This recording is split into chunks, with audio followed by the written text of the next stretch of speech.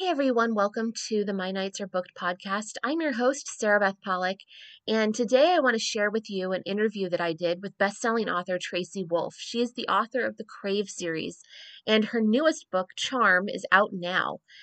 The Crave series consists of 5 books currently, with more books on the way. That would be Crave, Crush, Covet, and Court. And they follow the story of a girl named Grace who arrives at Katmere Academy and discovers that everything she thought she knew about her life isn't at all what she thought at all. And she discovers this incredible world of vampires and werewolves and dragons and witches and just about everything you can imagine. And as she goes through this journey, she discovers that she is actually a gargoyle, which is one of the rarest creatures in this line of creatures that Tracy has created in this world that she's built. And so this has been a story that follows Grace's adventures and the friends that she's made and the things that they've had to do to protect themselves from all of the things that they're faced with some of the same things that we're faced with. The fear of being different and corruption and absolute power that corrupts absolutely and archaic systems that are designed to oppress others. And there are so many themes in these books that are, you read a book and you think, okay, it's a fantasy world and it's set in this fantasy environment, but more often than not, they have real stories that relate to our own lives. And watching Grace kind of accept the fact that she's not who she thought she was, the world she thought existed isn't what she thought it was. It's very reminiscent of a lot of our journeys where, we go out into the world and we discover that what we thought was the case isn't actually the case, except it's done, in this case, in a world where vampires and werewolves and witches and dragons and all of those wonderful creatures exist. And Grace is a fantastic character, great role model.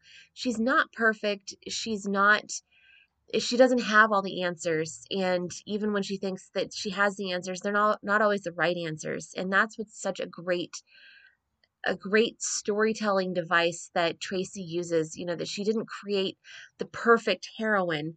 She created a relatable heroine that so many of us can look at and say, I understand that. I understand where she is and where she's coming from and why she's making the decisions that she's making. And to help Grace on her journey, she's created this incredible supporting cast of characters. Um, there are these vampire brothers that are going through a lot of turmoil. And at the start of the series, Jackson is the vampire who, he's a prince and he's very powerful and he's he warns her to stay away, but they're drawn to each other. And then uh, through the course of these books, we learn that he's not actually her true mate; it's his brother Hudson. And so the new book that's out, Charm, is the story of how Grace and Hudson met.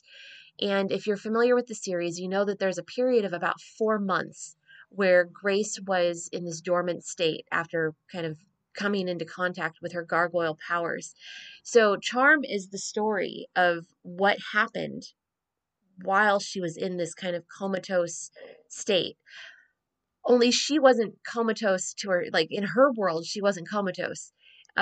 She was a gargoyle to the real world, to the outside world. They just saw her as this statue, but there was a whole lot of stuff going on in Grace's world where she was during those 4 months. And so this is where that story takes place. And it sheds a lot of light on her relationship with Hudson and the person that Hudson is and the reason that she and Hudson have such a strong connection. And it's a beautiful, beautiful story. If you haven't read the books yet, uh, our conversation doesn't spoil anything. Um, any more than you would read if you read the reviews of anything, like you would know these plot points. But if you have read the books, then you're going to pick up a lot of really fascinating little tidbits that Tracy shared with me in this interview. And I have to say, this is one of my favorite interviews. It's not every day that you get to meet one of your favorite authors in person. And so we did this interview in one of the back rooms at Mysterious Galaxy, a very famous bookstore here in San Diego. And I'm just so thankful and thrilled to be able to share this interview with you. So here it is, and it's total glory is my interview with Tracy Wolff. Okay, so today I am talking with best-selling author Tracy Wolff, who is the author of the Crave series. And if you know anything about me, you know that I've loved this series since it came out. It was my companion, honestly. We're sitting here, and so you can't see how we're set up, but I'm looking at her right now to tell her that her series got me through the pandemic. So it's just one of those things that this series is so near and dear to my heart. So being able to speak to you, Tracy, is just an incredible honor. So thank you so much. Well, thank you so much for having me. I was telling you before we started recording that I think podcasters are rock stars. I think you guys are amazing. I'm so impressed by everything you do, and I'm really thrilled to be here and to hear that my story helped you through maybe a little bit of a rough period. I really appreciate that. Well, it's really lovely to hear. You know, it's books are such an important thing. I think people kind of, it's, you know, sometimes you get drawn in a certain period, like you're in a certain point in your life and you don't realize what you need until you kind of discover it. And I found that over the years, books have really done that, where you don't know where you're going on the journey, but then when you get there, you're like, I don't know how I could have gotten through. I mean, it you know, 2020 was an incredible year for so many reasons. And I think back to, you know, to reading about Crave coming out and, you know, all of the early press. And I think, what an incredible story. I have to read this book. And then it just, it just transformed. It took me out of what was going on in my life and took me somewhere really special. And now I feel like it's just part of my life. So it's an incredible thing that you do, and the stories that you've put together are just amazing. Well, thank you very much. I really appreciate that. You know, I've never really wanted to do anything at all, and you know, besides write. I mean, I love teaching and I love writing. Those are pretty much my two passions and the two careers that I've been lucky enough to have in my life. So to hear that my books touch people means a lot to me because. Yeah, I there's very few things in the world I love more than sitting down and spinning really, I think, fun and exciting tales. And you really do. When I look at your vast body of work, to go from the Crave series. Oh, I love the sound of that. My vast body of work, isn't it? I mean, honestly, you have touched every genre. I mean, there's nothing that you haven't done. I mean, you from bands to, you know, alpha male billionaire kind of types that are just, you know, enigmatic, and, you know, sports and just a little bit of everything. And then you have, you know, obviously Crave with these amazing, this world that you've built that's so rich and fulfilling and diverse and inclusive and incredibly epic, just in terms of the scope of this universe you've created. You've really done, I mean, most people just focus on one area, and you've done it all. Well, thank you for that. I actually have a brilliant editor who really, she does two things. She's incredible at world building and really, you know, just helps me expand this universe. We go over she lives in Austin, where I live as well, and I'll go over and we will just brainstorm and bad ideas back and forth until we're both really happy about like where the book and where the world is, you know, is going and all of that. So I'm very, very blessed to have Liz Pelletier. And then, gosh, I had something else I wanted to say about that, right? About the world, which, well, one, I appreciate the compliment very much because world building always makes me very, very nervous. So it's nice to hear that it is appreciated.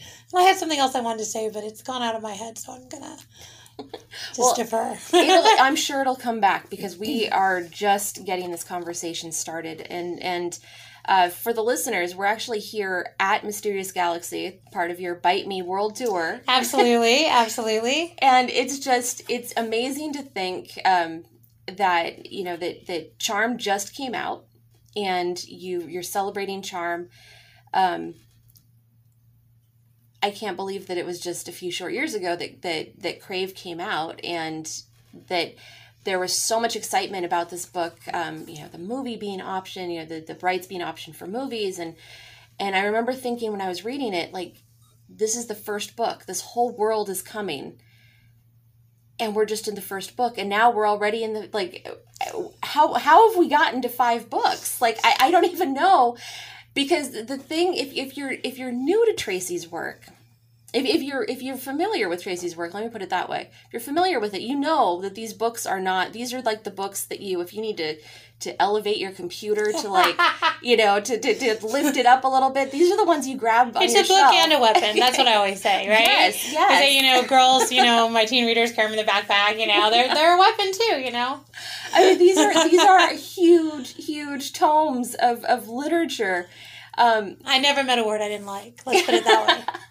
and Court, I mean, 700 pages with teeny tiny font. Yeah, that's the funny thing, right? Because we were sure we knew where it was going and what we were going to do, and I guess to the point, right, where the book is just, it has to fit on a shelf. It has to fit on a shelf at Target. It has to fit on a shelf at Mysterious Galaxy. Mm-hmm. It has to fit on a shelf. We can't have one book, per, row on a shelf or something.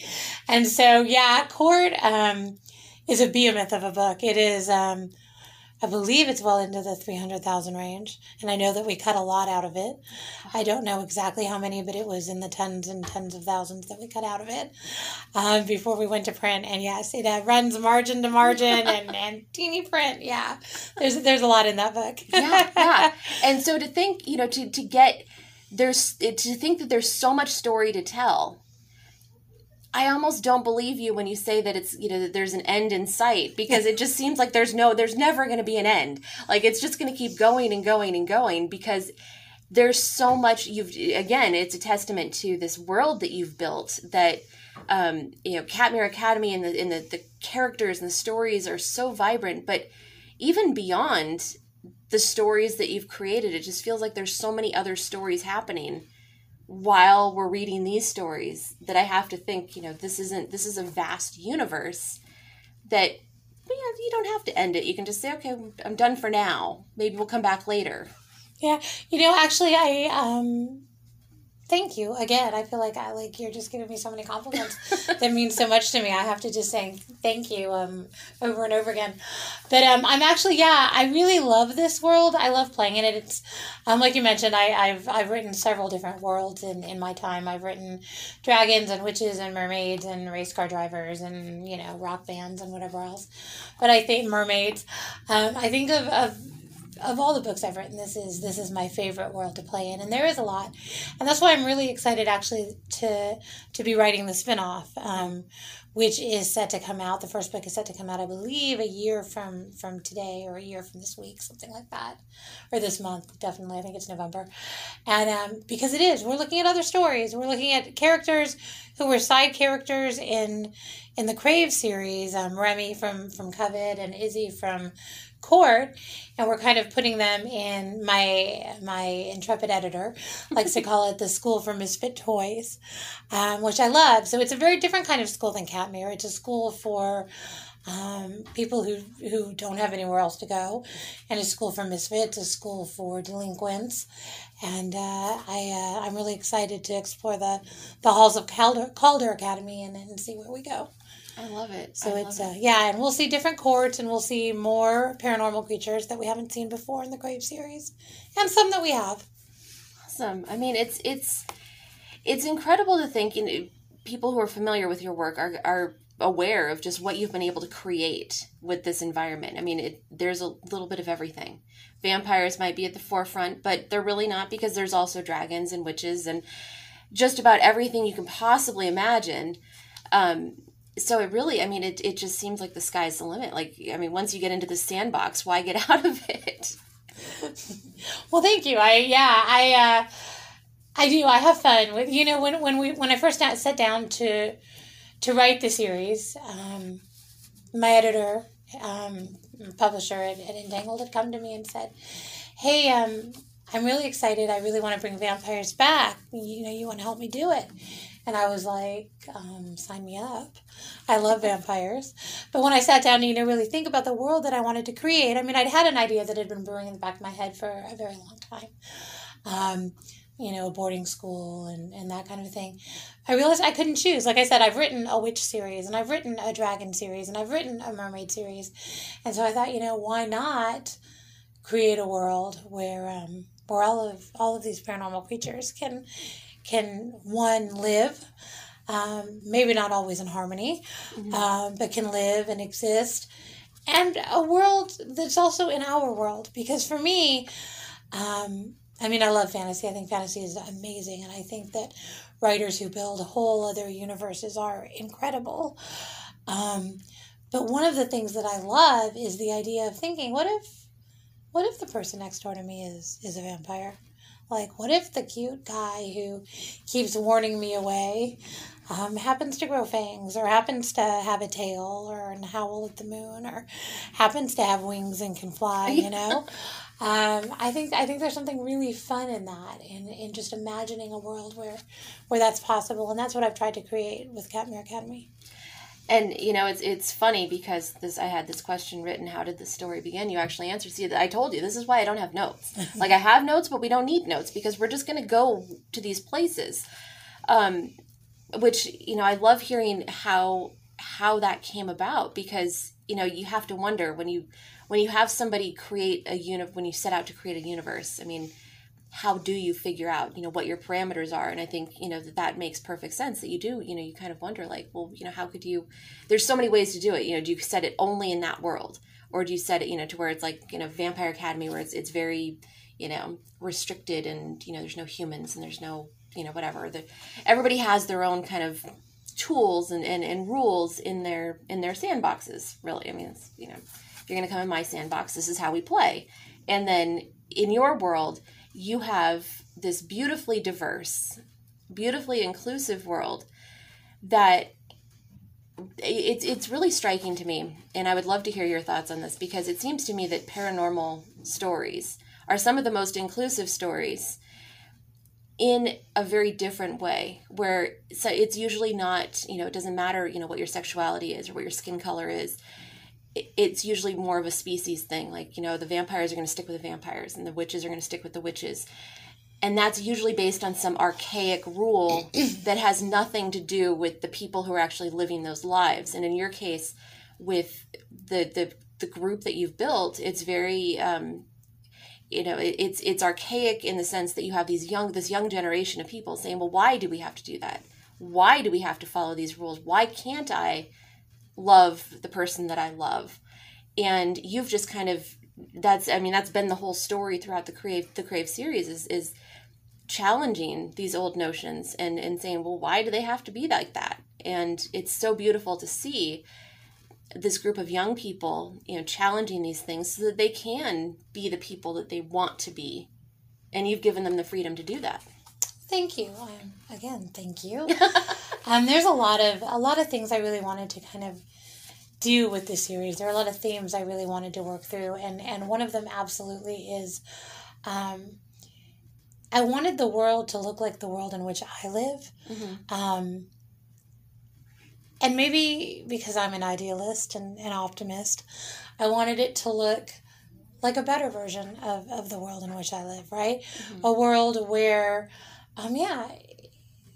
you have all of these different species of paranormal creatures who can even when the outside world is telling them that they can't, right?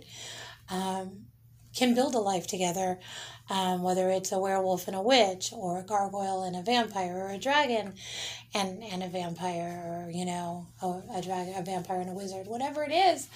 And also beyond the romantic relationships and the romantic entanglements, and of course also, whether you are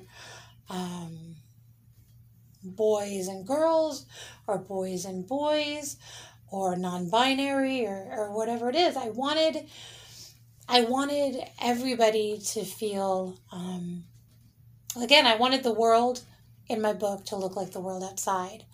And then I wanted, because, some people are born into really great families, and some people are born into maybe not so great families.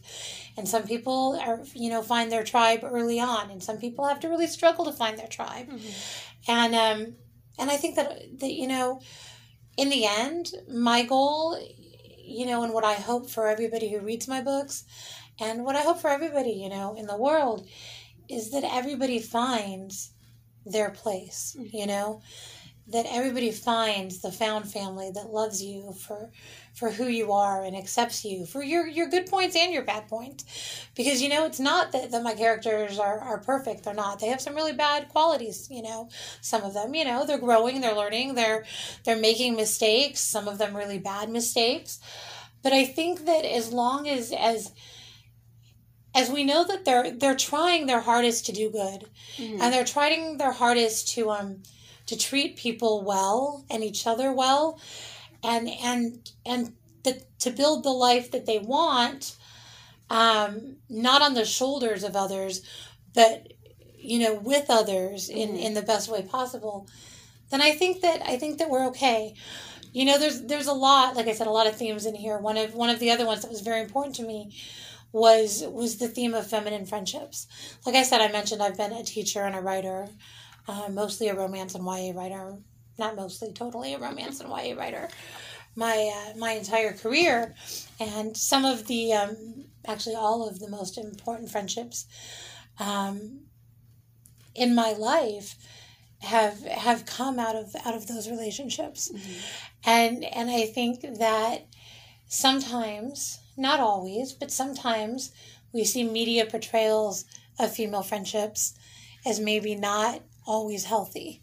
I mean, I think we're seeing maybe more really healthy relationships in recent years, and that's amazing. But I think we've seen a lot of mean girls. We've seen a lot of, maybe backstabbing and this and that. And I really wanted to show what really strong female friendships look like. Girls who have each other's back, and girls who build each other up and become strong, powerful women. I think that that's so important in the world that we live in, and also just the idea of there being all different kinds of strength for women. I think we tend to think there's only one way to be a strong woman, and we need to be kick butt and very assertive and all of these things. But I think that women are really amazing creatures. And I think that there are so many ways and so many different kinds of strong women. My main character, Grace, her main strength is that she always gets up one more time than she gets knocked down. It may be rough. She may wallow on the ground a little bit because she's had a rough day. But she will always get back up and try again. And there is a lot of strength of character in that, Macy, who is her cousin and her best friend in the whole world, is a very nurturing character. She's a character who, will mother everybody and take them in and be their biggest cheerleader.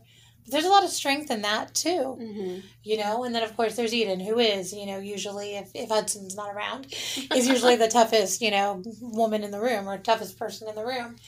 And I would bet on her in a fight any day. So, there's all different kinds of female strength, I think, in this series, and that was important to me.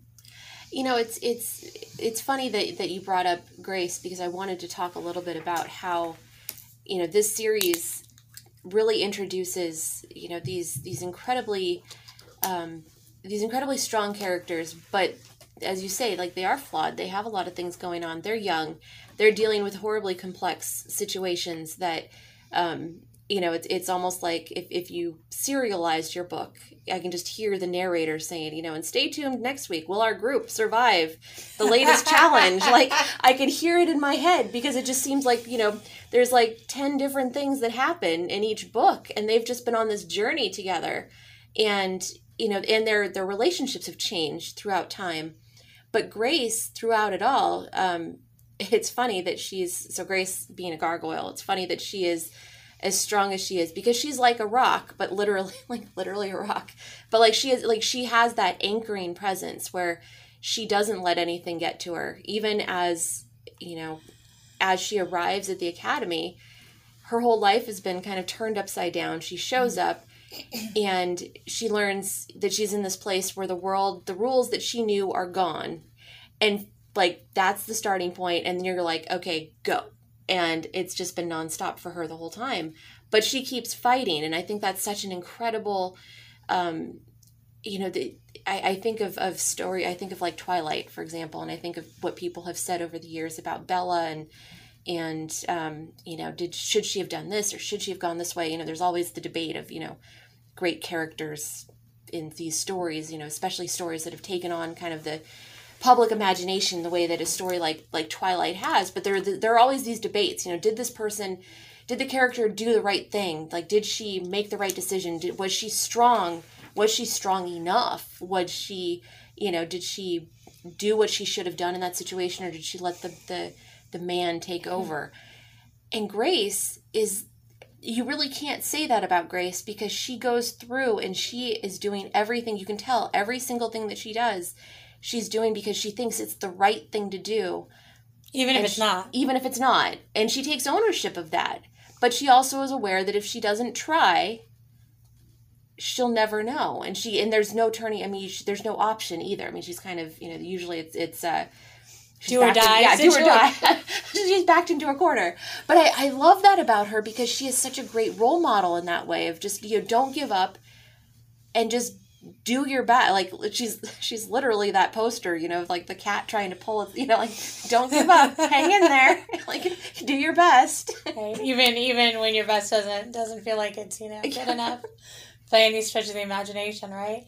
Yeah, I really wanted Grace to be a character that we could watch grow through the series. I feel like every writer says that, obviously, and means that, and does that, obviously. But I chose Alaska. I chose San Diego's my hometown, which we talked about earlier, and I was thinking, when I was thinking about the series, I was thinking, like, if I was 17 and I had just lost my family, and I had to go anywhere in, North America, where would I feel most uncomfortable? Where would I feel most like a fish out of water? And Alaska, like, totally springs to mind, because, when I was looking at, I wanted her to take a walk, in November in Alaska, and I was like, I was about to have her go take a walk. I was like, wait, she can't just go take a walk. Like, what does she have to wear to go for a walk? And when she's Googling it, in the book, I'm Googling it too, because I don't know what you wear to go for a walk in Alaska. The answer is a lot, so I really wanted her to come into this world, and I wanted to use her partly as a vehicle to help reveal the world slowly. So as Grace learns about the world, the readers learn about the world, and so the world grows and grows and grows. And as she gains more friends in the world and more experiences in the world, like you said, it becomes vast, and you realize just how much of this world exists, outside of what we first thought when Grace showed up at Catmere Academy. But it was also important to me, she has just lost her parents, and it was very important to me that she be able to grieve for her lost parents, and also that she didn't take this in stride. She doesn't take moving to this crazy place like, oh yeah, well, I got this, and then, oh wait, yeah, the guy I'm falling in love with is a vampire, oh sure, no problem. And oh wait, people are trying to kill me, oh yeah, that's easy, I got that. No, she has panic attacks, and she has to learn coping mechanisms on how to deal with that. And that too was very important to me. I have several people in my life who suffer from mental illness and suffer from extreme anxiety. Some, I think very debilitating. And I've spent a long time. There are people who are very close to me, and I've spent a long time, helping them, learning coping mechanisms with them, and also wanting them to understand that they're not less because they have this mental illness. I think that we stigmatize mental illness so much in the world, but in America certainly, and people are ashamed of having mental illness. They wouldn't be ashamed of having cancer. They wouldn't be ashamed of breaking an arm. They wouldn't be ashamed of any other physical ailment, but they're ashamed of the fact that they have a mental illness. And I don't think that that's fair, and I don't think that that's right. And I wanted to show what it is to live with that, but also, how she copes, and it's not always great all the time, but she works through it, and some days are better than others, and I think that too reflects the world that we live in. Any of us with anything that we have in our lives. Some days are better than others, and sometimes Absolutely. it's really hard to get out of bed in the morning for whatever reason, Oh, yeah. And it was important to me that Grace not just take everything in stride, that Grace does struggle, because I think that that's only fair, because I feel that we all struggle. Absolutely. And I think that's what makes her so relatable as a character, even though she's going through these fantastically supernatural situations. She's approaching them the way we would, where sometimes you sit back and you're like, yeah, there's no way. There's no way. Couple that with the fact that, she's been introduced to not only this world, but, the fact that she's not who she thought she was. She, as you mentioned, like, she's falling in love with a vampire. But as we learn, at first, I have to say that I thought that Jackson and Grace were like endgame, end all be all. Like, I thought this was the greatest, the most wonderfully well written YA vampire couple I'd ever read, until Hudson came along. And then slowly but surely I started to say, I actually really, really enjoy the fact that they're so different. They're so diametrically opposite each other in their approach towards Grace. Not in a bad way. It's one of those things where you've created it beautifully, where it's not, either one would be fine.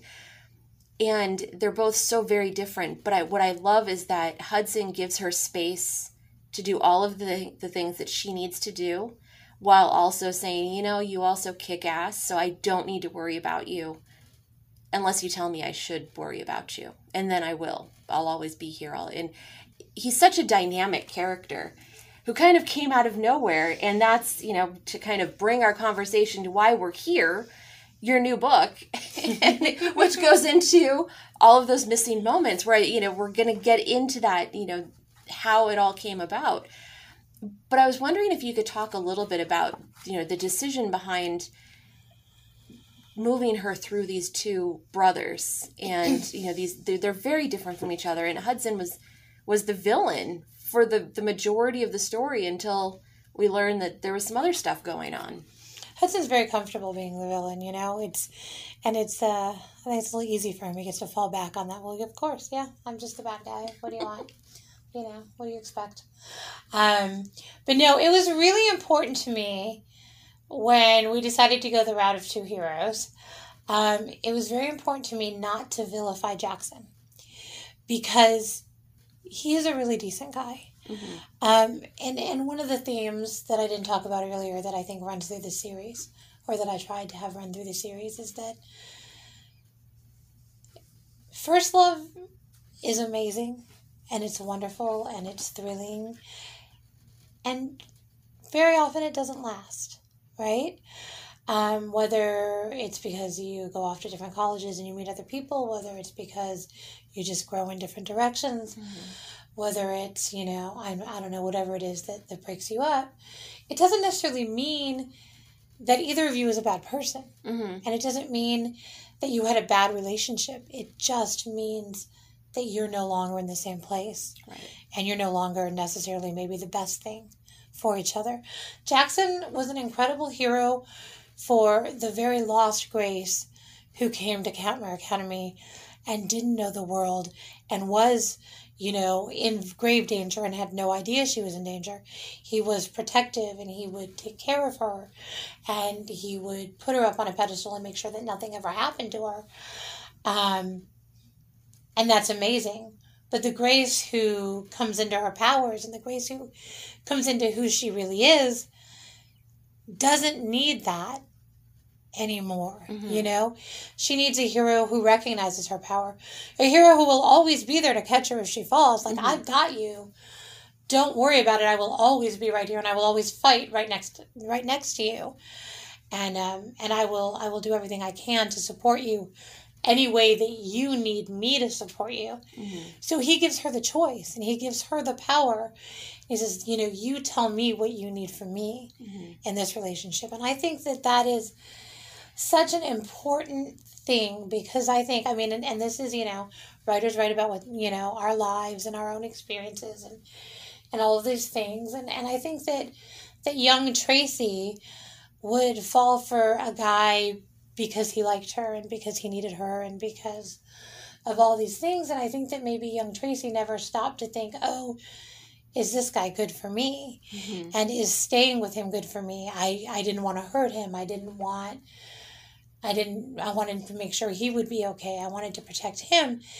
And well, I think that all of those qualities I think are admirable in people and characters. I think that it's also really important for girls to know that they do get to choose. They get to choose who they're with. They get to choose how they want their life to be and what they want from a partner, and I think that when Grace found Hudson and came to Hudson, I think that she realized that, yeah, she and Jackson will always be really great friends. She will always care about him. He will always care about her. But what Hudson gives her is something that Jackson can't. Right. So where, as a means of introduction, where are we in this vast story that you're telling when we come to Charm? Okay, so the series is 6 books long. Mm-hmm. The first 4 go in linear order. Charm is the 5th book, and it actually fits between book 1 and 2. At the end of book 1, something happens. I don't think it's a big spoiler. We've talked already about Grace being a gargoyle. Something happens at the end of book 1 where Grace kind of comes into her power, or learns what she is, besides human. And in that there are 4 missing months before she kind of comes back to herself and comes back to Katmere. Book 2, Crush, takes place 4 months after book 1 ends. And Charm fills in those missing 4 months.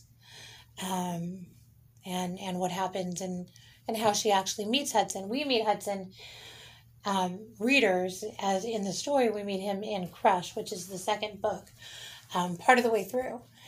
And then he continues through the series along with Jackson and all of the other characters like Flint and Macy, and then some new characters that I add.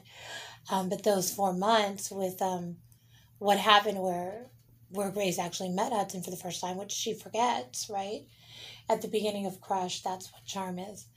And it's a full book. It's a full action adventure. There's a whole world. We call it the Shadow Realm in the story. And a villain and all of the things that you've come to expect from the Crave series. But it does specifically deal with the Grace-Hudson relationship as opposed to the Grace-Jackson relationship. Did you know that you were going to be telling this story? Was it part of your kind of vision when you set out? Did you know you were going to go back and fill in the 4 months? I mean, I always wanted to tell the story. My editor always wanted to tell the story. I think we weren't... Is that how you keep it from being like 1,200 pages and 13 inches thick? Yeah, exactly. I think we were worried. We weren't sure. We weren't sure with the readers if they would want it. When Crush came out, it became obvious that they did. Mm-hmm. We'd originally thought we'd do a novella at some point. But then as I really, sat, I knew what had happened in the 4 months, but as I sat and really fleshed out, with my editor, what we really, how we move into book 6 with it, and all of these things.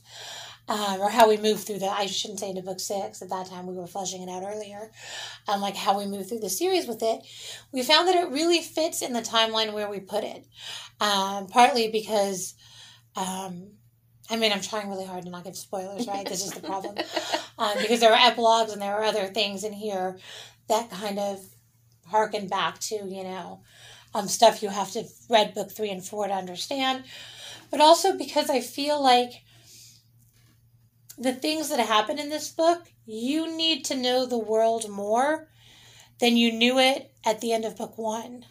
Because I think that there are things you would not understand if you read Charm second. Like if I just said, okay, this happens in book 1, and then this happens, Charm, and then Crush happens. I think that it would not ruin the world for you, but I think that you would understand the world a lot less in Charm than you do now that you've been through Crush and Covet and Court. Was it fun being able to go back and create that story and have Hudson have that version of Hudson to play with?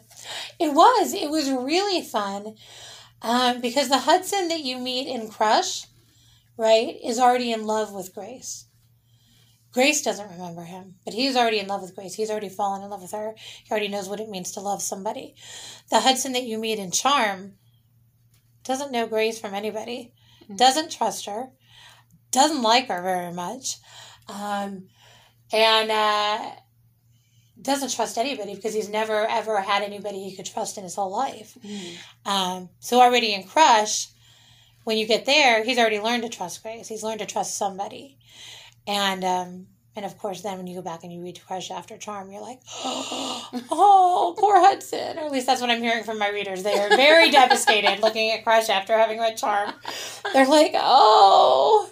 But yeah, so he is dark, and he is broody, and he is grumpy, and he is cynical, and it was a lot of fun playing with that. It was really interesting going back to Grace, because Grace, I think, I mean, she's always the same person, right? Right. But she's changed and she's grown so much through the series. So taking her back to where she was in Crave was very interesting for me, because I really had to, kind of look at that and think about, well, okay, where was she, 8 days after she got to Catmere Academy versus all these months later when she's discovered the world, and what does that look like? Of course she's freaked out. Like, now not only is she in a world where vampires exist, now she's in like this shadow realm, and what the heck is going on, And there's this vampire that she thought was the villain all along, and why is she kind of liking him when she shouldn't? It's amazing to think. I absolutely love the idea of being able to go back and revisit that, because it does add so much depth. And there's nothing better when an author presents another story or another version of the same story. So then you have to go back and read everything again and then realize, okay, well now, like, that's where you get those big boards and the strings and the theories going on. You're like, okay, well now that connects to that. And there's nothing, as a reader, there is nothing better than being able to do that. So this book is an absolute treat for fans, even though it's part of the overall series. But it really is. I mean, being able to go back and tell that story, I think, is just a fantastic opportunity to really get in to these two characters, because as I say, like, I'd never thought there was anybody but Jackson for Grace until Hudson came along. It's really fun being able to lay Easter eggs through a series, because the books are so long, and I've had the privilege, right, of being able to write 6 books in the series, and now a spin-off series where I'm already laying Easter eggs for the spin-off series, which people will not know and will not recognize as Easter eggs until maybe the first, maybe the second book, depending on, I'm still kind of figuring out how I want to tell that story of Remy and Izzy and what happens there. But yeah, it's really fun to lay the Easter eggs, and then as readers go back and as they get to each book, be like, oh, that's where that was important. I had no idea that was going to be important, but here we go. Yeah. And that's exciting. That's fun. Oh, I absolutely love it. And it has been such an honor being able to chat with you about this story, and I can't wait to. No, now I'm just, like I said, as soon as you finish a book, you're just waiting for the next one. So I can't wait to see where we go from here and this incredible universe that you've created. So thank you, Tracy, for taking the time to be here to chat with me. Well, thank you again so much for having me, and for all of the lovely things you've said about the Crave series. I'm very grateful and thrilled that you're enjoying it, and I hope you like Charm. I know that you're just starting reading it, but I hope you like it. I love what I've read so far. It's Yay. a treat. That makes me happy. Well, thank you so much. Thank you. All right, so I hope you enjoyed that interview as much as I enjoyed doing it. It was so much fun to be able to talk to her about this book and about the series, and to kind of understand how it came about and the things that she felt were important in the series. And it's always a treat to be able to get inside an author's head. And so this was a conversation that I really enjoyed, and I hope you enjoyed it too. And if you've made it to the end of the podcast, I want to thank you for listening. I want to thank you for your support. I really appreciate it. And if you like what we're doing here at the My Nights Are Booked podcast, please go ahead and leave a review, or subscribe to the podcast, or send me comments. Hit me up on Twitter at Sarah Beth Pollock. And thank you so, so much for your support.